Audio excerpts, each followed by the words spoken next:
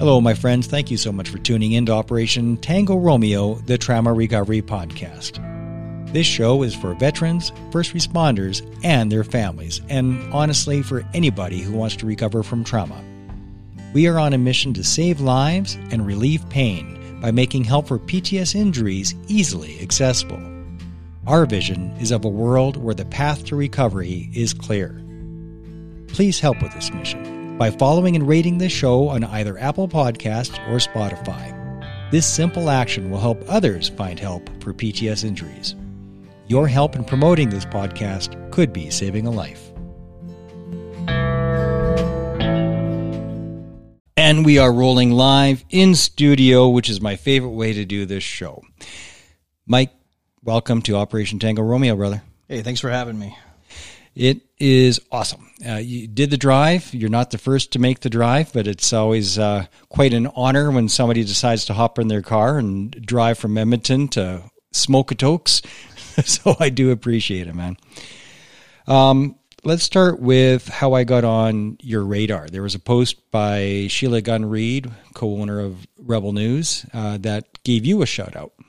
And that was about child advocacy. So let's start there. What did she interview you about? What was that all about? Yeah. And just bring the mic a little bit closer to you. Just bring this a little closer. All right.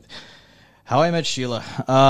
Basically, this all started a couple years ago with a protest on the west side of Edmonton. Basically, what had happened was a guy by the name of Wade Steen, he was just released on bail for abusing an 8-year-old in his mother's driveway at knife point. He got arrested and then got released on bail right back into the house, a block down from the victim. And some people came together at first to try to nail this guy on a breach because he was standing outside of the front step and smoking cigarettes and watching the other house. So from there was a little bit of buzz that started off, and me and my fiance Sherry, we got on our radar, so we went and go check it out. By that point there, it had almost turned into almost a makeshift camp in front of this guy's house to keep tabs on him. And the original protest wanted to basically make a presence, make it known that they're there, that they're watching. And we came to a conclusion that there has to be a better way. So we started a petition for bail revocation. Now, there's 3 reasons you can get your bail revoked. 1, if you're a flight risk. 2, probability to reoffend. And 3 is the treasury ground, which is community concern. So we got it. We drafted a petition with a lawyer friend of ours. We ran around to the entire neighborhood, got thousands of signatures, presented it to the Crown, and his bail was revoked. And in jail he stayed until his trial was over. And he was sentenced just a couple weeks ago to 17 years. It's amazing that we have somebody like, lover or hater, Tamara Leach, who gets thrown in the clink for mischief, which is the lightest of possible charges that anybody can get, and has to fight tooth and nail to get bail. And yet a child rapist is out on bail and ends up getting sentenced to, you said 17 or 18 years? 17 years. 17 years. But while waiting for trial, is just out on bail, living his best life. Yeah, his mother was his closer to bring the microphone. Sorry, his mother was his surety. So, he went right back into the same house. At the time, I didn't think I would be really, getting involved with this too much. Just stay right on top of it, right. Even closer. But just bring it to you. There you go. So I didn't think I would be really getting into this. I guess it was after that first case, like that first incident. I guess me and my fiance said, "Yeah, this is something we want to try to do. We want to get involved with this."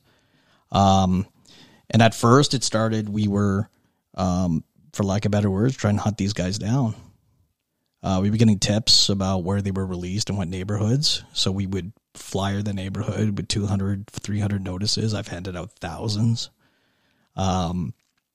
to basically warn the community that this guy's been released in your neighborhood. Did you have any pushback or resistance from your efforts? Lots. Where did that come from? Two. One, you would get I'd call it the Karen, if you will, that didn't want to know about the bad guy in her neighborhood. Would rather be blissfully ignorant. Yeah. This is a nice neighborhood. This doesn't happen here. Ignorance is bliss. Yeah. The other one was we were kind of tipped off that these guys were kind of talking in darkroom chats and bringing up kind of the organization that we had created. And there was a little bit of that going on too. So that was one of the things we kind of had to worry about. And then we one after another. And that's what we would do. We would find out where they are. We would petition the neighborhood, either for bail revocation or sentencing. So right now, most of these guys, most of their crimes, they get released with very little, correction. They get sentenced with penance, 6 months probation, less than 1 year, time served, stuff like that. So one of our sentencing petitions, we're asking for, throw the book at these guys. So we've been successful with that. More bail revocation. And, my big fish right now is a guy by the name of Curtis Poberin. This guy is your horror movie pedophile.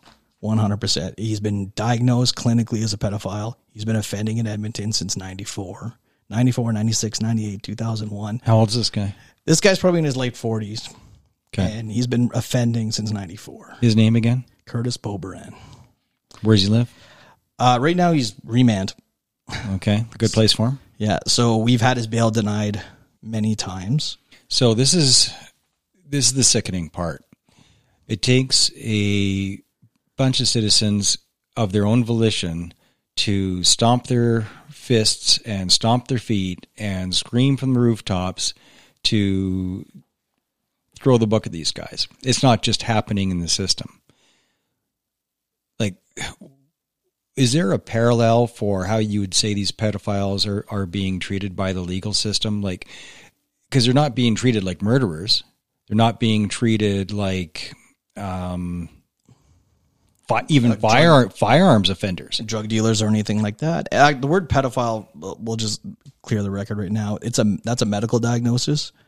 So you have to actually be medically diagnosed as a pedophile. I know it's kind of the big old catch-all term. That's one thing my fiance gets pretty anal about. All right. Child rapist. How about that? We can go, yeah. Okay. Even some of these guys for child pornography, attempted luring, stuff like that. Yeah.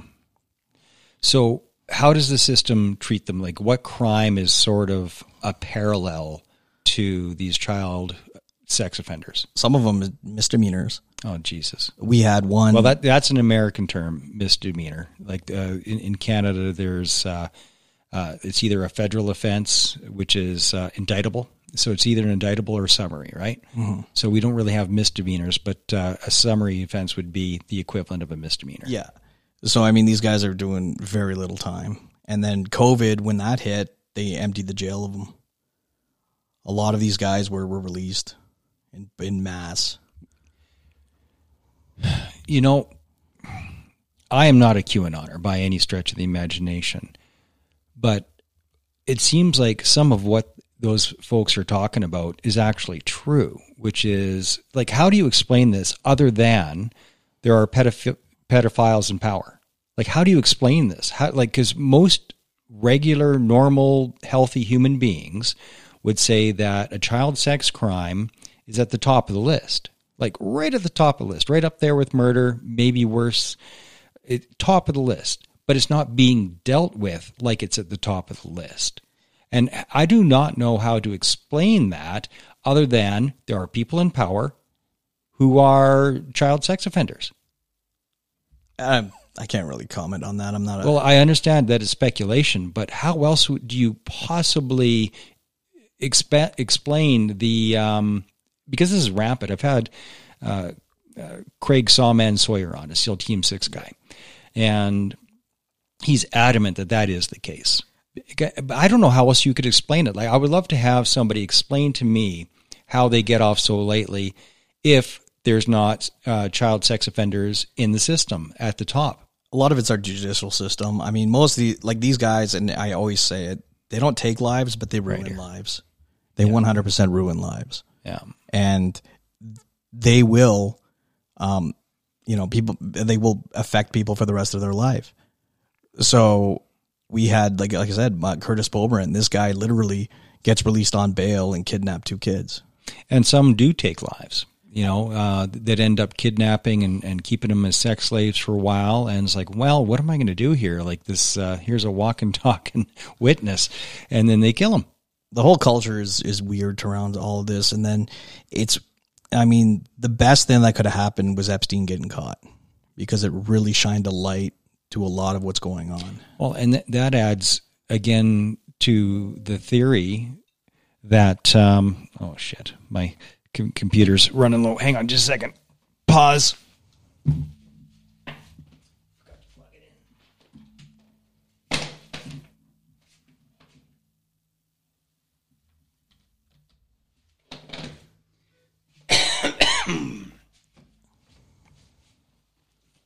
Sorry, audio audience.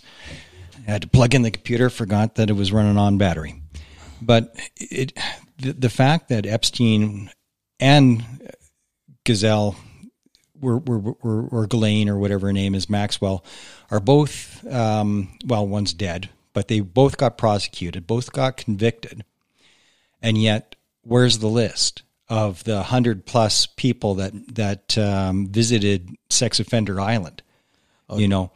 That list isn't coming out, which means it's being protected, which means there's no way around it with my tiny little brain, other than there's got to be people in politics, in the courts, in the Supreme Court, somewhere. There's got to be people that are saying, I'm going to protect these sex offenders. I mean, that's definitely a possibility. It is a systematic problem. You see these guys and they get off again. And these are the people that prey on our communities. These are the people that are out there at night that you should be worried about. Just bring your whole chair closer in here. Keep drifting away from the mic. Sorry. So we're really committed to basically also changing laws. Right now, one of our big federal petitions right now are to change laws in regards to distances from playgrounds and schools that these guys can be while out on bail. Right now, there's nothing. So we're asking for mandatory distances. And then we're looking at a graduated system for repeat offenders, better monitoring. And eventually, down the road, we would be looking at some kind of a public registry. There is one in Canada. There is a registry, but it's not public. Then what's the point of it? Internal use. Yeah, internal to who? Just law enforcement? Law enforcement, the feds, you name it. So not useful. Not to the general public. Yeah. And there was a case that we're working with a family out of Hinton where the dad was away working. They had just moved into a brand new apartment, and he came a week later back in, and the mother and child were missing, and they were found dead in the apartment down the hallway. The guy that did it was on the registry. They had no clue. Yeah. So our organization's working with that organization's called Noah's Law to get signatures so that he's lobbying to try to get the registry made public. Even in academia, child sex crimes is getting legitimized. Something that I never thought would be possible, but we were warned of this at least 5 years ago that I remember. Maybe even 10 years ago, people would start talking about how in academia, it's getting trivialized, like it's not that big of a deal. And child sex predators are being called minor attracted people to legitimize it. Twitter just banned groomer 3 weeks ago. Banned the word groomer. So we know what my theory is. Why do you think that we're getting more and more? We're getting pushed to accept child sex offenders as it's not so bad. Why do you think that is? What's your theory? My theory is that the rot runs all the way up. It has to. A lot of it could be, the system going woke. It could be that, they're trying to sway public opinion on this stuff. Most of the stuff is a medical diagnosis. And I understand that these people, the desire is there when it comes to this. It is, they have something, they have something wrong in their head, that this is what they're attracted to. This is what they want. My issue is someone acting on it. So you've got psychiatrists and you've got social workers out there that are trying to justify, it's a medical condition. It's a medical condition. I'm like, I understand that.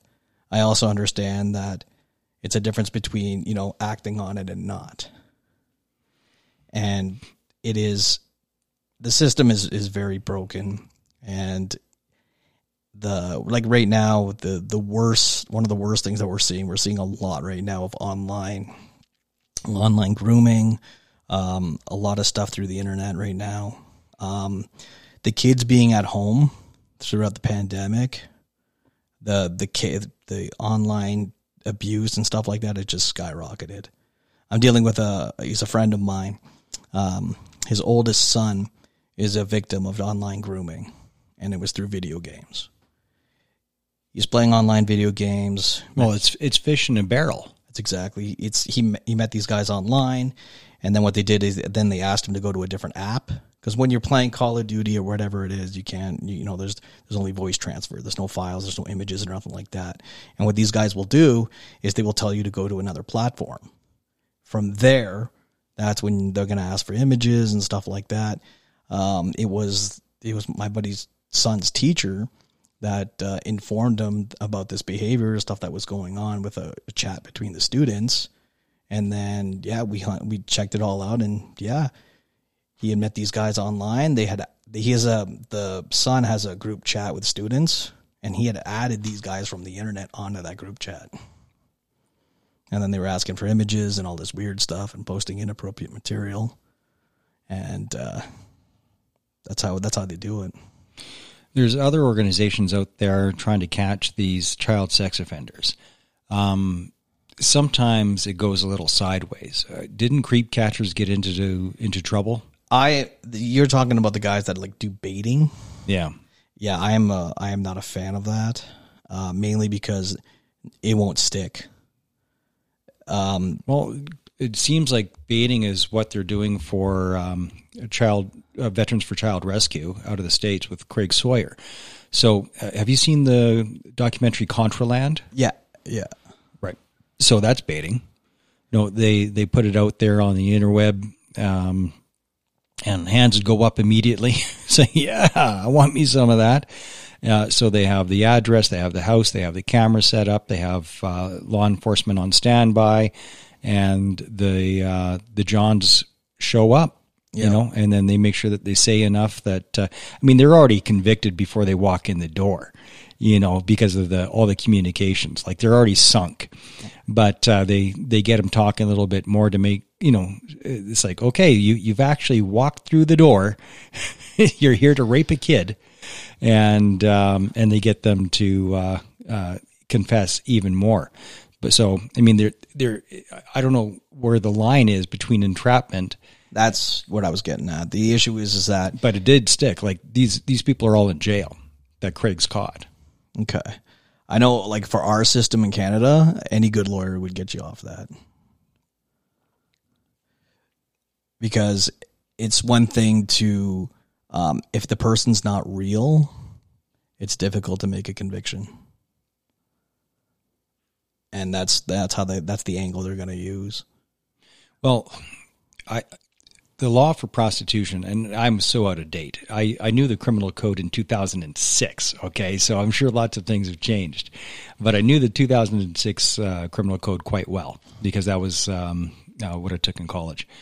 But that must have been the 96 criminal code. I'm still off by a decade. So a million years ago, I knew the criminal code. But prostitution, you're not convicted for having sex for money. It's communication for the purposes of. Yeah, is how it used to be anyway. And they stopped doing that because a lot of that was found to be entrapment when it was the officer on the side of the road. You really got to get stay closer to it. So when it was the officer on the side of the road, Yeah. a lot of it was deemed entrapment, and it was one case was falling apart after another and after another. A lot of the guys, what they're doing online with this is mainly for exposure. They're really trying to just, point these guys out and let society deal with them. Some of them too are just doing it for clicks. They're protected at every level. It seems like even in the prisons, they're looked after. Like they're tucked away to make sure that they're not in the general population. Well, that's for their own safety. Not sure how I feel about that. I mean, though. I'm not advocating for any kind of vigilante justice. I'm not, these people, we committed crime at the same time, they're locked away, and I mean, they should be, safe. What's your driver? Do you have a family member that has been a victim of sexual abuse, or like do you just got kids yourself, or is it like No. Sherry and I don't. We don't have kids. It's just not in the cards. But she's a survivor herself, and our board of directors, a lot of them are survivors. Our president's dealing right now with her court case. She's involved with her oldest daughter that was abused by her ex, and that case is still pending right now. So we're helping her go through that. So it is mainly survivors. It is mainly people that have experienced this in one way or another, either through childhood trauma, current situations, stuff with their children, and our inbox is filling up in the stories we're getting. And I wasn't, like I said, at first I didn't know I would be really doing this, and then I just ended up being emotionally involved. And the stories you hear and the abuse that's out there and the situations, I mean, it hits you and hits you. Well, you can't unsee it. No, and we had the one that hit me the hardest by far was a guy in St. Albert, which is a community north of Edmonton. He was a friend of the mother. And the mother walked in on him and the 4-year-old daughter. And she immediately called the cops. And he was arrested, put on bail across the street. He would walk up and down the street waving at the little girl, doing all that, watching her at the park and stuff like that. Our organization at first, we went there to do a street protest. And eventually we made enough noise that they changed his bail conditions and he was not allowed into that city. And you get no news coverage doing this? Oh, outside of some of our friendlier ones. So who's friendly to you? When we started off, we emailed Rebel News right off the bat. And Sheila came, and her being a mother herself, she saw what we were doing. I think our first event she came to is I got 40 other bikers together, and we stood outside of a guy's house while the victim basically confronted her abuser, who was a foster parent. That made a little bit of waves, but eventually from there, it was 6 months, 8 months down the road, the original group that we started off as kind of splintered off to go in two different directions. We found that it would be better to go more towards the end of advocacy, help with court cases, help with paperwork, because we just couldn't keep up. We were both have, Sherry and I both have day jobs and stuff like that, and so does everyone else on our board. But we found that we could do more good by helping out on the logistics side, helping people. Some people will contact us and won't even know how to charge someone. In Canada, we have no statute of limitations. So we tell people, I'm like, if this happened 15, 20 years ago, charge them. You can very well do that. And it was really just us kind of developing the system from there. And I mean, COVID, a lot of abuse, and numbers are up 150% from kids being at home. I was talking to a teacher not too long. Who keeps track of those numbers? Where are those numbers coming from? Those are StatsCan, I think. StatsCan? Yeah. And from the numbers going up, and I was talking to a teacher a couple weeks ago, and we both agreed that, I mean, a lot of these kids getting out of their hell, it was to go to school. It was to interact with other kids. It was to talk to teachers and principals and stuff like that. And they were the first ones to raise the red flag. And now kids being at home, they don't get that outlet. A lot of parents wouldn't let the kids leave the house. And they're stuck at home all day in their hell. And that's why we have such high cases of child suicide and mental illness and all that jazz. Every mental health provider I know that deals with kids are completely overrun, like they've never been before. And yet, when you point out, hey, the lockdowns actually have a negative effect too, you are screamed at, called names, completely attacked just for saying, oh, by the way, there was also a downside. The best you can get out of some people is, but it was worth it. We didn't have a choice. And there's just no compassion whatsoever for the depression, the anxiety, the suicides. What you get is suck it up, buttercup, and what's your problem? And you got to do your part. It's unbelievable. There's no empathy at all. My personal take on all of that was the lockdowns were literally probably one of the largest, most detrimental events in child health in history. Probably one of the greatest mistakes that as a society we did towards their health. And it's coming out more and more now that it was knowingly done in the face of the science, not based on science, but against the science.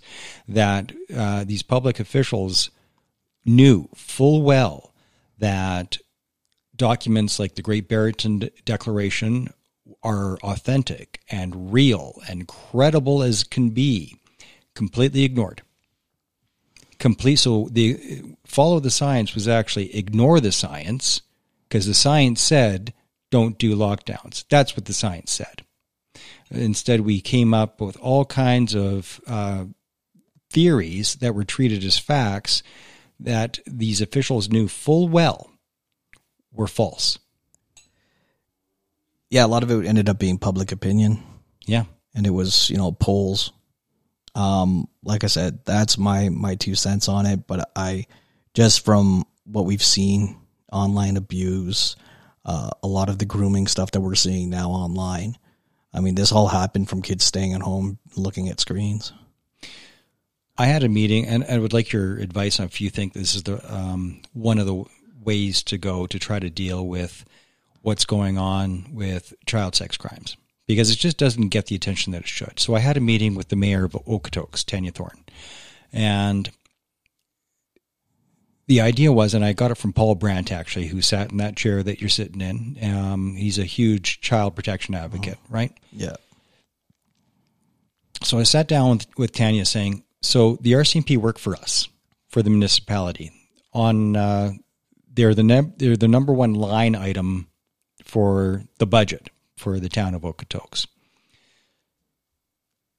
So don't we get to say where their efforts go and where their focus goes? I mean, they work for us. So on these quarterly reports, have you ever asked them about their efforts towards child sex trafficking? And she's like, actually, I've not asked that question. Well, shouldn't we? How is this not the top line item? Because our biggest part of our tax budget goes to law enforcement. Well, they work for us. So when somebody works for you, you have metrics. You have, here's the goals that I want you to achieve because you work for me. You contract to us. Here's the expectations. Standard stuff. So what I push for, and I don't know if she's going to do anything with it. I got my fingers crossed. I'll do a follow-up with her and see if there is any forward movement. But every time she talks with whoever the head of the RCMP is here in Okotoks, my ask was to have that as question number 1 every quarter. Because if we think that in the sleepy town of Okotoks that there's no child sex trafficking, your head is up your ass. The child sex trafficking is between $38 and $50 billion a year just in the U.S. alone. It happens everywhere. It happens in every major city. It happens country, every continent, everywhere. a lot of it, and I mean, we were kind of running into this resistance too when we were starting, is people don't want to talk about it. People do not want to talk about this. They want to act like everything's fine in their sleepy little town and their bad things don't happen. And they're happy and content in their bliss. And they never want to admit that like I said, the bad thing is outside. And yet it happens in the suburbs. It could be happening right across the street from you. And does all the time. There are cases, a fairly famous case recently, upper middle class people, enough that they can have a nanny in the house all day. And when they come home from work, it's like, geez, my kids aren't quite right. What's going on? Maybe they're not getting along with the nanny. They didn't know. So they set up a bunch of cameras. What it turned out is while the parents are away at work, the kids are getting raped for money. And the nanny was pimping them out somewhere on the dark web or however you do it. Johns were coming and going and raping their kids for money all day long while these upper middle class white collar parents were out at work. And I think a part of the cognitive dissonance when it comes to child sex crimes is people don't want to take responsibility for it. They don't want to believe that the threat is out there because they don't know how to protect their kids. So it's just easier to not face it at all. Agreed. Yeah, like I said, it's a lot of it is just keeping those blinders up, not focus, not paying attention. Oh, this one happened to my kids. This one happened to my family. This is for, this happens in either the big cities or out in the rurals or something like that. And of course, it won't ever happen to my child. And that's 90% of the problem. Part of it is the language that we use. When I was in Yugoslavia, they called it ethnic cleansing, which is a euphemism for genocide.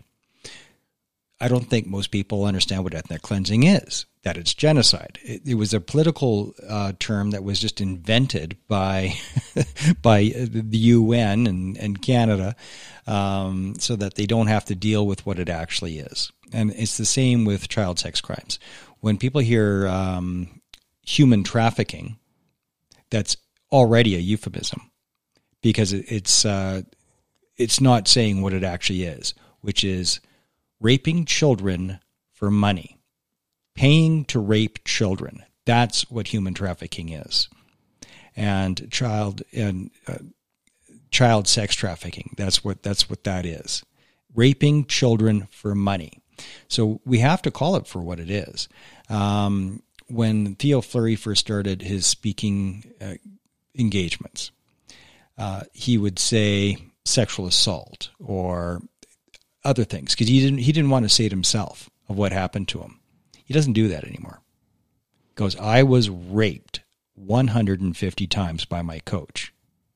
Because if you don't use the accurate language, our minds just don't engage with the truth. Like you got to slap ourselves in the face with the truth. Cold bucket of water kind of stuff. You got to be blunt. Got to be blunt. You just tell it as it is.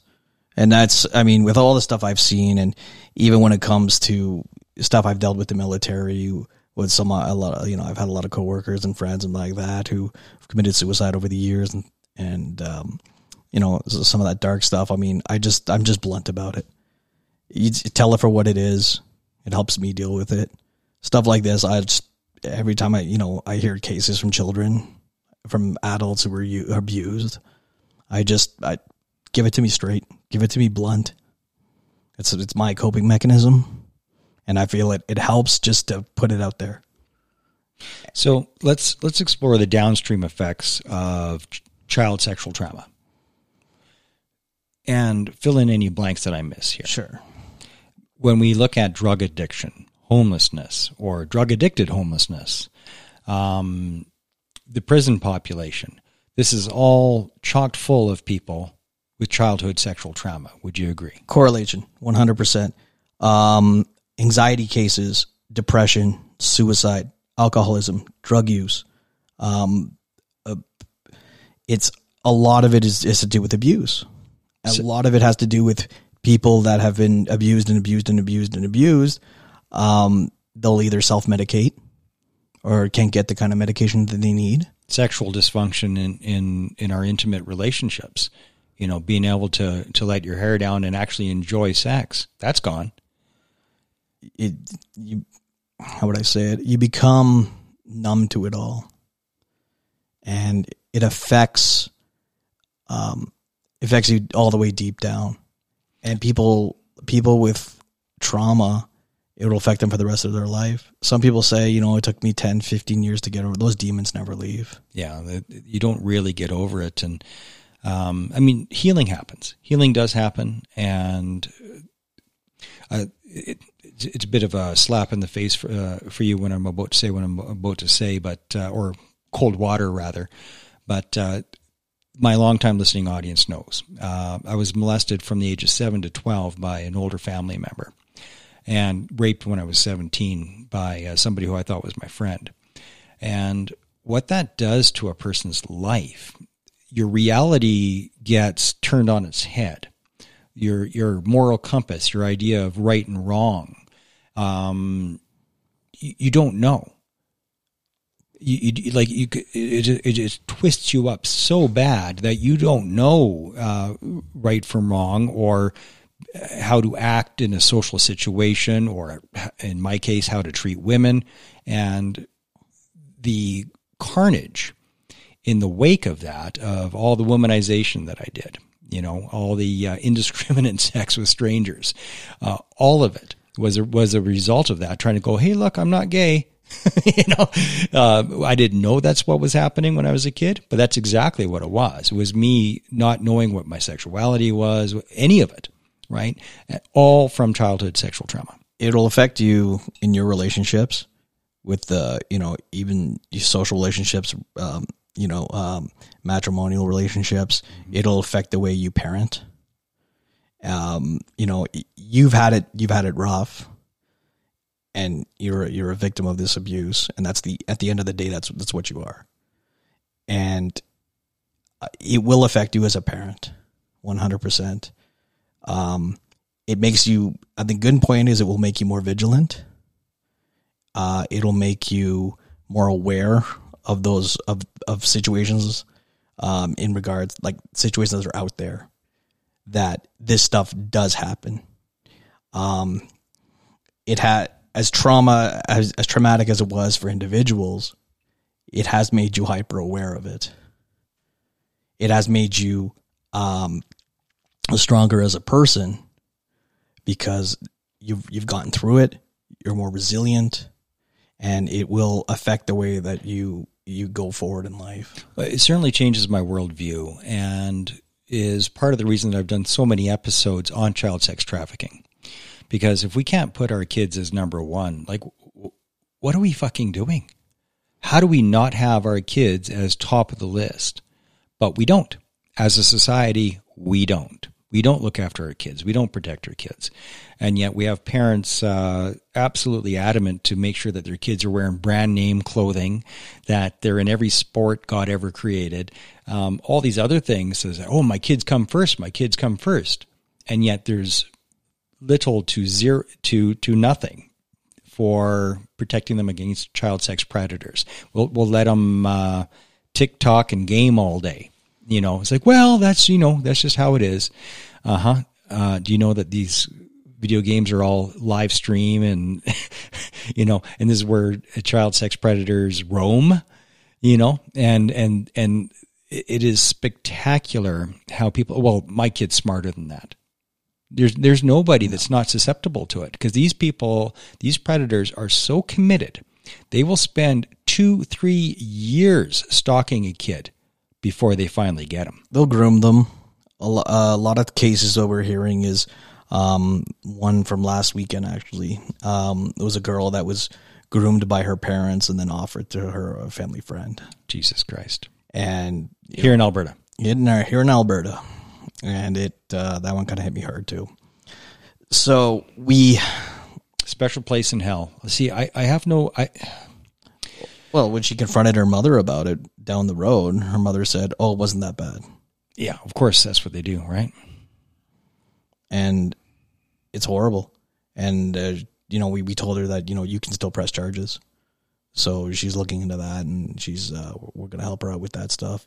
Another one right now, also the trauma and trying to get help. That little girl in St. Albert, she's been 2 years now since that event, and she's been on a waiting list to see a crisis management, therapist for, an abuse therapist. And 2 years with no help. So we're at the point now where we're going to try and crowdfund to get her the help she needs, because she's 6 now, but we know that this will affect her for the rest of her life. Of course. So we need to get her help now. I still remember this foster kid girl. Just so typical. The redheaded foster kid girl, literally on, I went to a rural school, so we had the cheese wagon to go to school. And I just remember, I could see her face, she couldn't have been more than 11, and she was hypersexualized.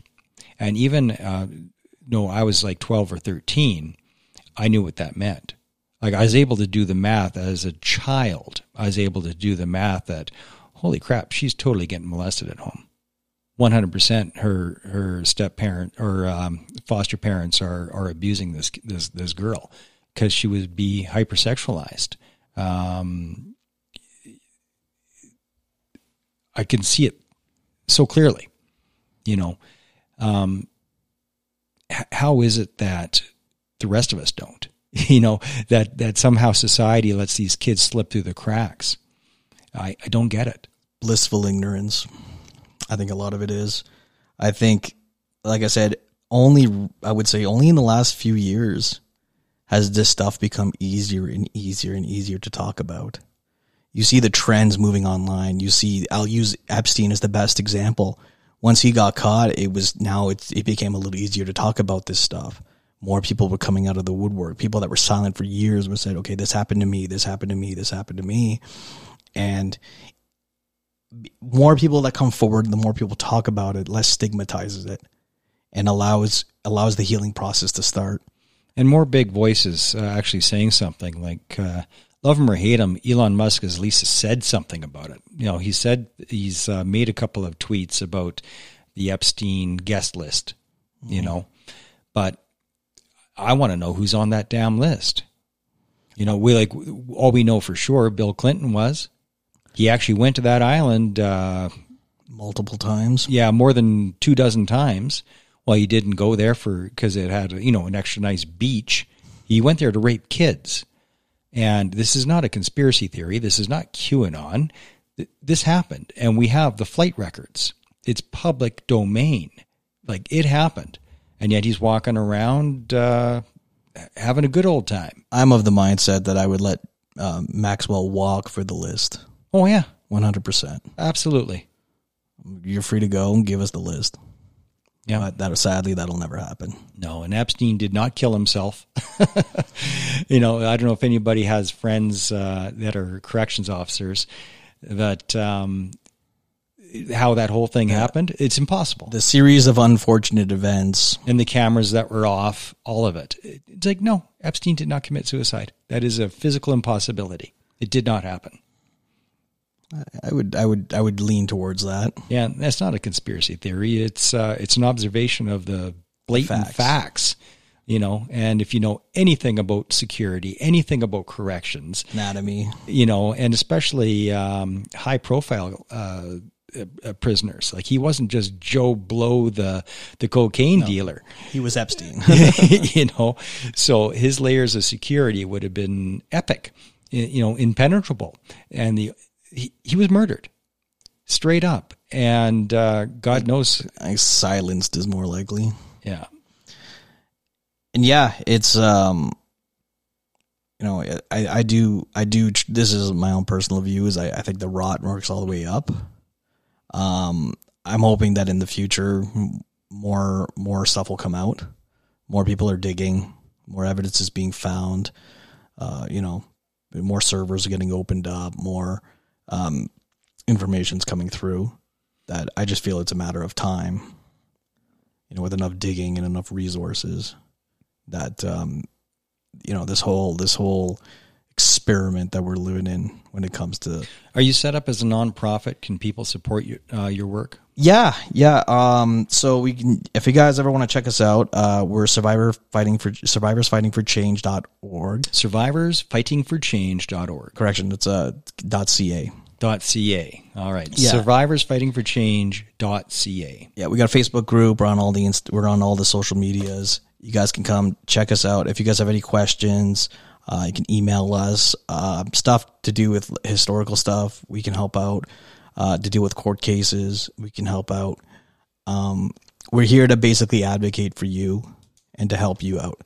It's not uncommon. People will message us and I don't know what to do. I'm worried. And then we can kind of talk you through it and help you where you need help. Because we are a lobbying group, because we submitted petitions to change laws, we're not entitled to any kind of funding. We are just a registered nonprofit. So, we do events and sell some merchandise and stuff like that to, cover the cost of gas, but, we're out there. All right. And is there room to expand if people want to come and physically volunteer and help you out? Are you accepting applications? Absolutely. Online, there's an application form. If anybody wants to be out there volunteering, everybody wants to be part of this group, this network, and help us build out. Because at the end of the day, this is to help kids. This is to spread awareness. This is to destigmatize, and this is to help with healing. Because there are so many victims out there and so many silent ones that we really do need to focus on destigmatizing this stuff and having people come forward, facing their demons. We need to lock more of these guys up. These guys, we're dealing with one guy right now. He was a mortgage broker out in Spruce Grove, pled guilty to abusing a family friend's 2 younger daughters, 6 months probation. Pled guilty. And the family, because this guy has influence and money, the family was stigmatized, was called liars. They were, their whole friend circle disintegrated, and there was a war going back and forth. And look, he pled guilty. Took 6 months probation for, these girls will have, these images and this experience for the rest of their lives. There was a realtor in my office that I knew. Wore a funny hat. That was his signature move. Well, he's been barred for life. I knew the cop that investigated, because I went to college with him, for child porn all over his computer. Right? Nobody liked this guy because he was such a dick. Just an arrogant dick. But this was his big secret, is that he was a minor attracted person. He's a frickin' pedo. I don't care if it's a clinical diagnosis or not. Dude got off on porn pictures of children. These people got no place in society. I agree. Other than jail. Jail or sanitarium. I think that getting rid of sanitariums was probably one of the biggest mistakes society ever made. Moving people on, some of these people are dangerous to society, will offend again. If there was a way to fix them, but you can't fix somebody who doesn't think there's anything wrong with them. No, if you think that this is just a normal thing, this is part of human history, this is whatever the rationale is, we can't fix that. If you don't think you're doing something wrong, you can't fix that. You can't fix an alcoholic who doesn't think that that person doesn't have a problem. You can't fix an abuser who doesn't think that they're an abuser. You can't fix a narcissist of any sort until they go, oh shit, I'm a narcissist and I don't want to be one. A lot of it too. Some of these people, medication won't do anything. No, they can't be medicated. This is what they're attracted to, and for the betterment of society, I think some of these guys should not be part of society. We could, like I said, they got rid of sanitariums, and it was a mistake, in my opinion. Yes, there was abuse and all that stuff, but I'll use Curtis as an example. This guy is offended since 94, again and again and again and again. His name one more time Curtis Poberan. Curtis Poberan. Remember that name, everybody. And I think this guy should be locked away. do supervised visits or whatever. And he lives in the Edmonton area? Lives in the Edmonton area. He's currently remanded, but like I said, he serves 6 months at a time. He's out 1 year out again and again and again. And it would be, to put him in a special facility where, supervised outings and stuff like that, it would be better. I have an answer to my own question. I got a cousin, same age as me. He'd been in trouble with the law since forever. Nothing ever bad, just a nuisance to society. Stealing stuff, stealing trucks, stealing a load of lumber. He's been in the paper a few times. Dumb stuff, and annoying stuff, but not actually hurting anybody. The amount of time that he spends in the clink, he's on and off, is the same as a child rapist who destroys lives. Absolutely. So somebody stealing a load of lumber, which is bad, shouldn't do that, right? But somebody stealing a load of lumber worth probably $50,000 is treated the same as a child rapist. I'll use a bigger fish. Some of the pastors that were locked up in Alberta due to the lockdown restrictions serve more time in jail than some of these abusers. Holy shit. That's a fact. That is 100% a fact. Let people pray during a pandemic. Open your church. And you go to jail. Longer than someone that abused children. Here's my take. Here's a take on that I've never heard anybody say. I'm allowed to go skydiving. Nobody's going to say, well, that's risky behavior. You shouldn't do that. And it's like, no, we can all choose. I'm not going to make you go skydiving. If you're like, fuck that, I'm not jumping out of a plane. It's like, whatever, man. I don't really care. You don't want to assume the same risk, but I like jumping out of a plane. So I'm going to go do that. Same as my motorcycle. It's dangerous as hell riding a motorcycle. Well, I got one in the garage. I'm not going to make you get one and say you have to have a motorcycle because we are allowed to assume risk in our lives. I'm allowed to go camping. I'm allowed to go do back country where I might get eaten by a grizzly bear. I'm allowed to do these things because I'm a freaking adult that can make my own goddamn decisions about my own life. And yet, somebody wants to go to church, maybe get them to sign a waiver or acknowledgement form or something like that, like you do for any other. If this is considered a risky activity because of COVID, okay, it's a risky activity because of COVID. Fine. Sign a waiver. And away you go. And if you think that a face diaper is going to protect you, okay, wear your face diaper. I don't mind. If you think that's going to protect you, wear it. And then you're safe. You're good. Get your pokes. You're safe. You're good. That's what the government told us, so it's got to be true because the government never lies. Ever. So let me assume whatever risk. I can assume it in every other part of my life. I can drive in rush hour traffic. I can ride a motorcycle. I can go bungee jumping. I can jump out of a plane, but I can't go to church because that's too risky. I can't make that decision for myself. According to who? According to the government. Exactly. Because I've never heard it put that way before, but I don't see the error in my logic. No, I mean, this on my personal view on all that stuff is that you're an adult. You've mitigated your own risks. You've done your own, risk assessment that you should be able, to live your life. And I'll use church, for instance, is some devout Christians and Catholics. I mean, that is part of their lives. That is a large enough part of their lives that it is worth the risk. Well, and it didn't happen with Jews or Muslims. They didn't shut down mosques. No, they didn't did not. shut down synagogues. Correct. It was, what happened in Alberta was a tragedy. Yeah, well, and it was illegal. And I hope that it opened the eyes of the world to what can happen. Well, people think it can't happen to them or it's not going to affect them or what's the big deal. And that's the problem. That's how every huge bad thing in the world has ever happened. Apathy, indifference. It's not from people with a rifle sticking it in your face, making you do stuff. It's apathy and indifference. Going, well, it doesn't affect me, so I don't care. That's the problem.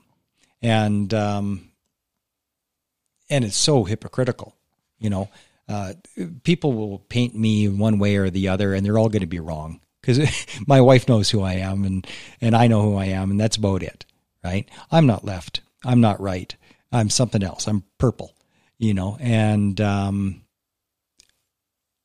but I'll get painted by just saying what I actually believe, and that's wrong. Absolutely, yeah, and you'll be painted based on who you talk to. Yeah, your views are your own, mine are my own. But us having this conversation here, people's perception changes.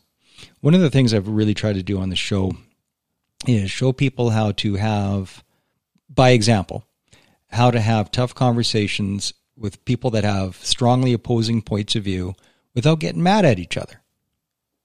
We're just having a chit-chat. But people take things personally. Like, if you don't accept my point of view, then you don't accept me as a human being. Now, that's an internal process. People aren't cognizant of this. They don't know that that's actually what's going on, but that's exactly what's going on. If you don't accept my point of view, you don't accept me. I feel rejected. That's like an attack on me, so I'm going to attack you. It's the amygdala working. I noticed this is outside of the nonprofit and the Survivors Fighting for Change. I do a lot of advocacy with veterans, and I help with people transitioning out of regular force to get into the civilian world. I've had those 3 mental health check calls from guys. I've been dealing a lot more with that stuff on top of this stuff, and right now, I mean, I've lost some friends in the Army just because of my views on something that the stuff that's going on politically and stuff like that. Most of them accept, it's like, hey, Mike, you got a different opinion. I can respect that. But other guys will be like, no, you're wrong. And right now, with our other company, so myself and one of my Army buddies, we started a honey company just out in the middle of nowhere, Beaver County. And a couple of, we got together one day, I bought a farm, and in the basement of one of the outbuildings was a bunch of beekeeping equipment. We looked at each other and said, fuck it. Let's do this. Let's have some bees. Yeah. So Freedom Honey is what we called it, and it's our amateur beekeeping adventure. And one thing we do is we get a lot of our vet buddies out there. Some guys dealing with issues, some guys dealing with PTSD. Get them out to the farm, sit around, drink cheap beer, have a fire. So let's dig in on this a little bit. So I've had Matt Stibben on. Great guy, buddy of mine, neat dude, and he's the founder of the charitable status now, Beekeeping for Veterans. Nice. He's out of the GTA, and there are more than a few veteran organizations around beekeeping. Explain this to us. Like, I think I get it, but how does beekeeping help people with PTSD and veteran transition and whatnot? How does this look? Well, for us, it was just at first it was a bit of a, I would say just a venture.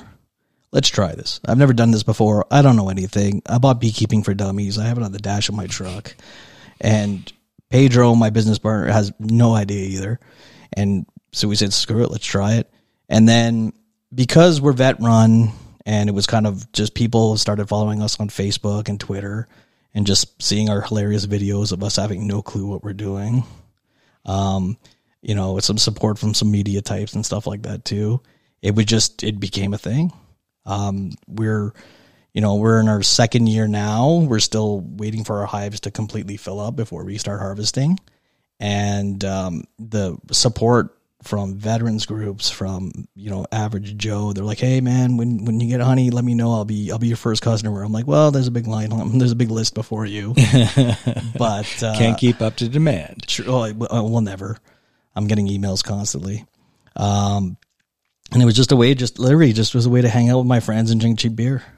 So the actual act of beekeeping, what I've been told is that it's mindfulness, because you have to watch your personal energy, which is a lot like equine therapy. That is the magic of equine therapy.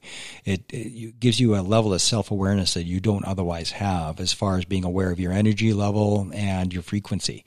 So with the bees, what I keep being told is that if you don't find a way to center yourself, you're going to get the shit stung out of you. Yeah, they almost feel the energy.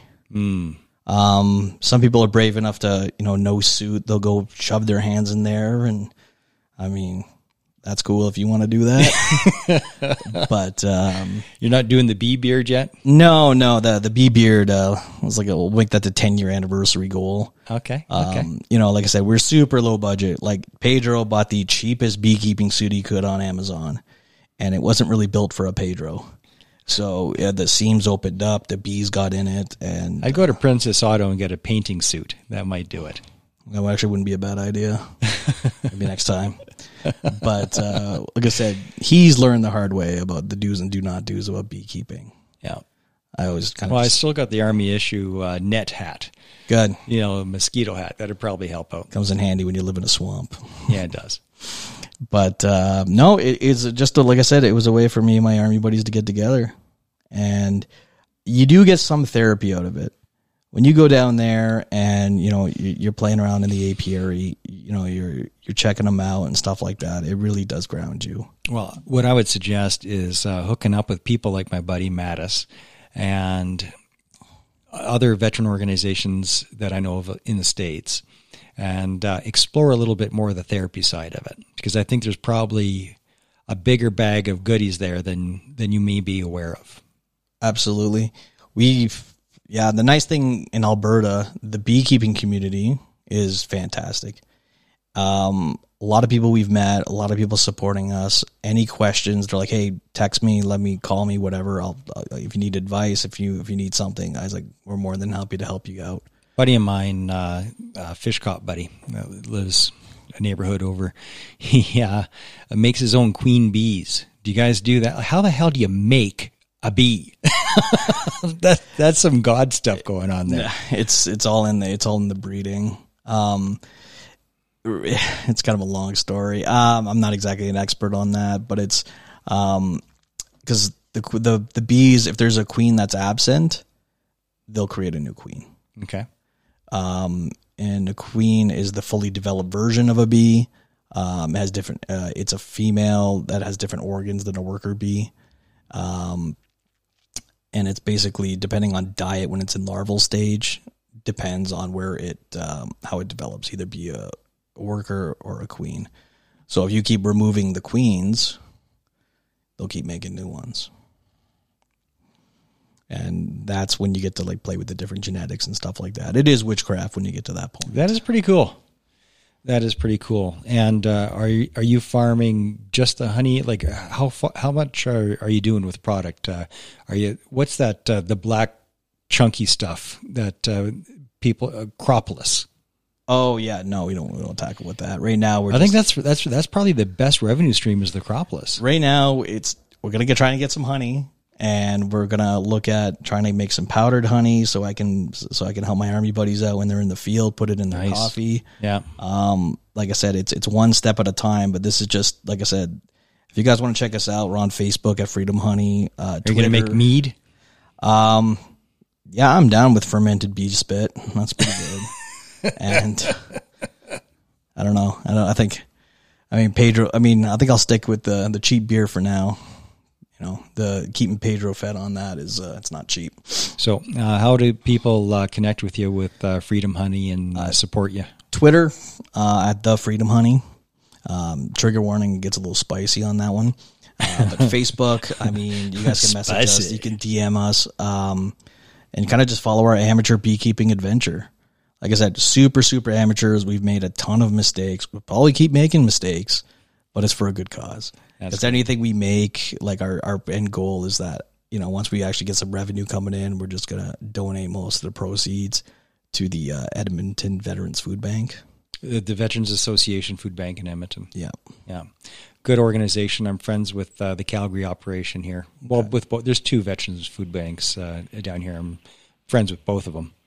But yeah, Marie is great, and she's given us a home for our arm wrestling club. Nice. Which is awesome. Arm wrestling club. Yeah, got an arm wrestling club. We got pros. We got a Canadian champ in our club. That's funny. And the sense of community that I've found with arm wrestling is unlike anywhere else I've ever found.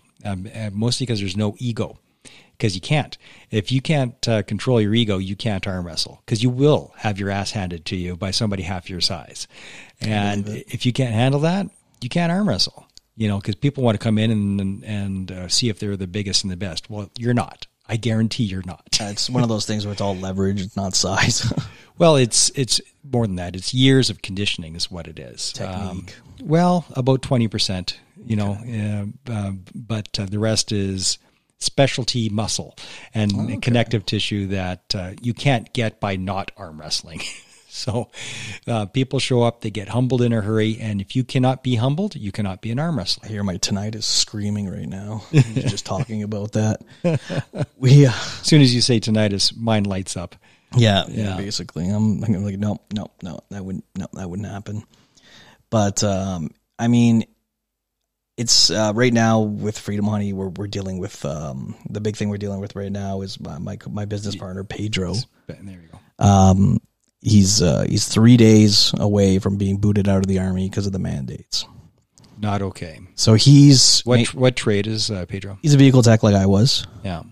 He's got about 7 years in. I met him when I was a master corporal, and he was just a young apprentice, and we just became friends. And he's done about 7 years in, 8 years almost.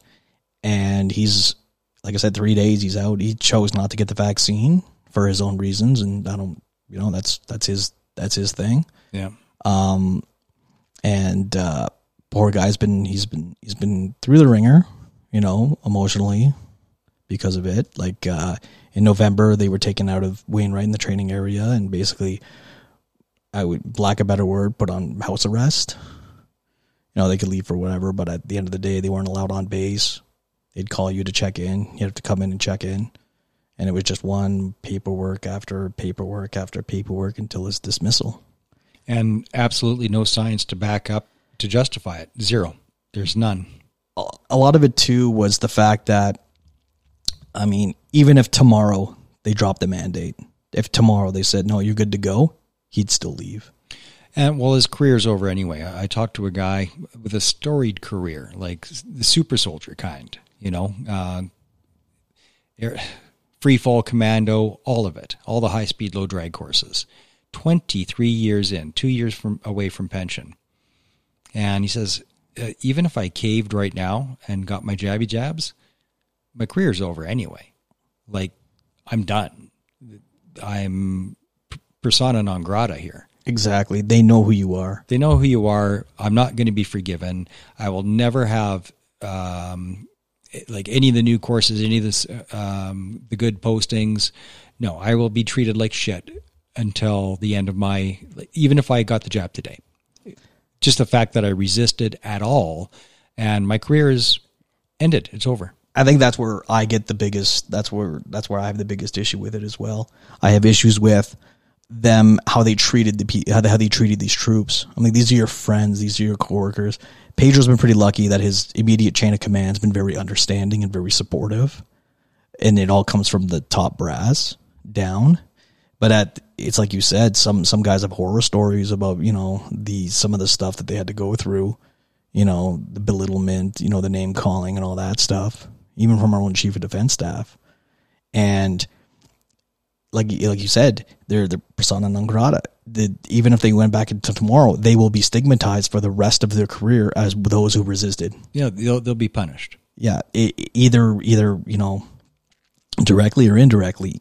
Even then, even if you're not, you're always going to have that in your conscience. Am I being treated different because I'm one of these guys or girls? Yeah. So I'm hoping that. And we would never tolerate this with anything else, with our choice of religion, because religion is a choice. These guys are getting 5F releases, and for people that don't know, 5F release is basically you are no longer fit to be in the Army. Yeah, a dishonorable discharge means that you are entitled to nothing. No veterans benefits, no veteran status, no help, no therapy, no pension, no nothing. It's like you never served at all. An actual dishonorable discharge is basically equivalent to a crime. Yeah. You can never work for the government. You lose all your benefits. A 5Fs is... Because they were talking about, they were considering dishonorable discharge. They were threatening guys with it. Yeah. And that's where, and a lot of guys, like they... No security clearance. Nope. No government job. No pension. No VA benefits. You're out. Yeah. And a 5F, the nice thing with is you still are entitled to that stuff. It's just basically... Nope, we don't need you anymore. Here you go.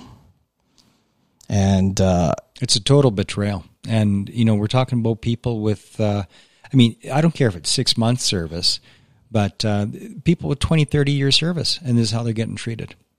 I mean, I had no issues getting, you know, when we did the needle parade back in the day. When that didn't come out right.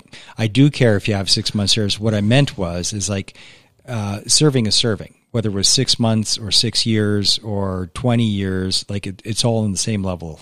That's what I meant to say. I heard myself. I was like, oh, no, that came out wrong. No, it's the choice to serve. Yeah. And right now, recruiting numbers are record low. Nobody wants to join the Army. Yeah.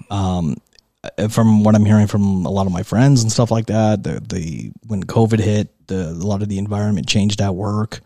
You know, they're still wearing masks. A lot of the stuff is still... Every federal building, the cadet corps are still wearing masks. Nowhere else in society but cadet corps. The Museum of the Regiments, because it's under federal, right? So they're all masked up. You can go to the hockey game. You can go to a baseball game. You can be packed in, thousands of people in the same room, but at the museum, you got to wear a mask. You're working at a shop in an army base. You have to wear a mask in the middle of a hangar. Yeah, it is obedience, not science. And that's where Pedro had his biggest issue with. He said, if they would have asked nicely, I probably would have gotten it. Yeah. He's like, the second you started threatening me, then I had issues. Yeah. And, you know, he stuck to his guns and, you know, he didn't cave and he's adamant about this is what he wanted to do. And I give him full respect for sticking to his guns, for literally, you know, through the pressure from the media, from his chain of command, from society and everything like that. He's like, nope.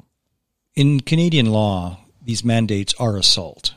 When you threaten somebody with their career, it's assault. It's illegal, but we're doing it anyway. I'm hearing from vets that are like, Mike, I wouldn't have, but I have kids to feed. Yeah, exactly. That's coercion. That's not a choice. Who are you to put someone under that kind of stress? I mean, the Army is stressful as it is.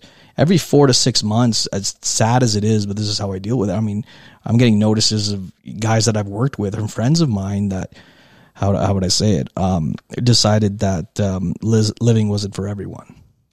That died by suicide. Yeah, I'm every 4 to 6 months, another buddy. Yeah. And military services. I see it every week on the Facebook groups or somebody. Yeah. And military service is very difficult. A lot of it outside of some of the physical and some of that stuff, but it's the stress. You don't realize how much of a stress it is on your personal life. You have, you don't know where you're going to be at. Birthday parties and wedding anniversaries, most of those are out the window. You don't know when you're back. You don't know when you're gone. You don't know when you'll leave again. Well, every time you hear something on the news about Russia or China, you're like, oh, is this it? Am I getting deployed to the big one? We're getting the phone call next week. We don't know. Yeah, we don't know. And that was my biggest issue when I was in, was the not straightforwardness, like the unable to tell me exactly what was happening. I know, they say stay in your arcs, all you need to know is this, but sometimes if you don't see the bigger picture, well, you stress. Because what am I going to do? What am I going to tell my significant other? What am I going to tell my kids? Hey, I'm leaving for a while. Daddy will be home eventually at some point.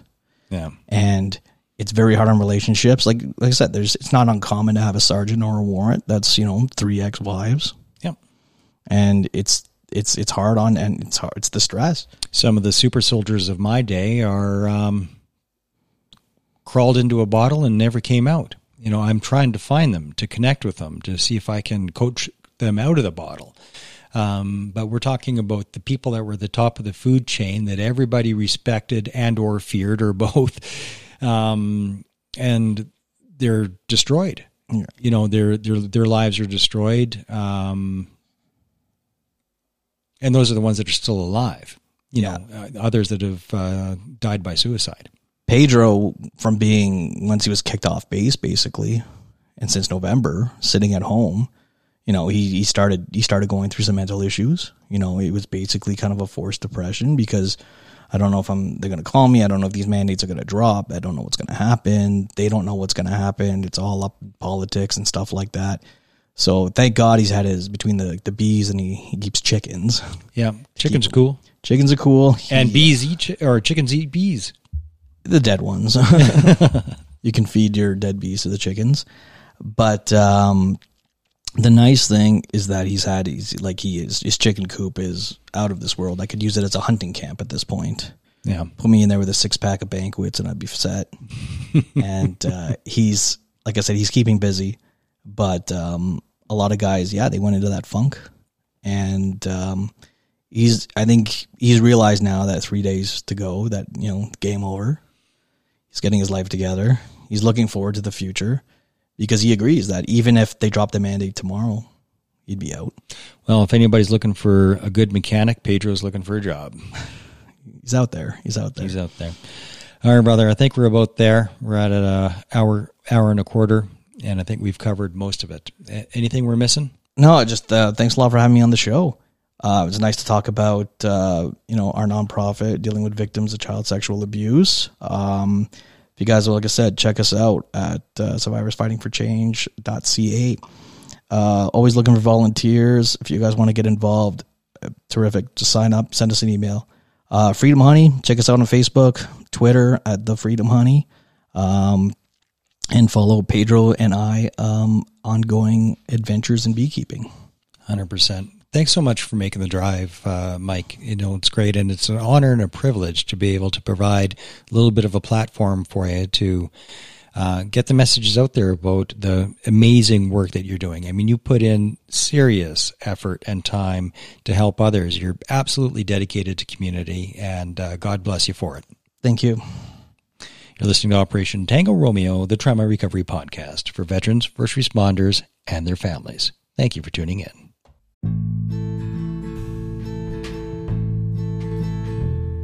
Hello, my friends. Thank you for sharing your time with me today. I hope you found value in today's episode. If you found this episode helpful, healing, or informative, please let me know by leaving a rating on either Spotify or Apple. And please share like the sugar bear on all of your social media channels, because sharing is caring.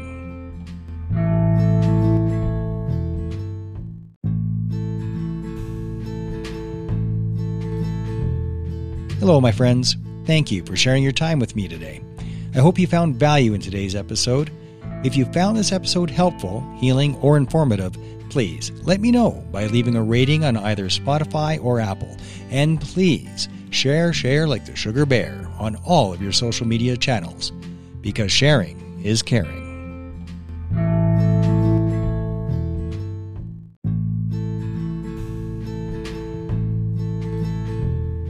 Hello, my friends. Thank you for sharing your time with me today. I hope you found value in today's episode.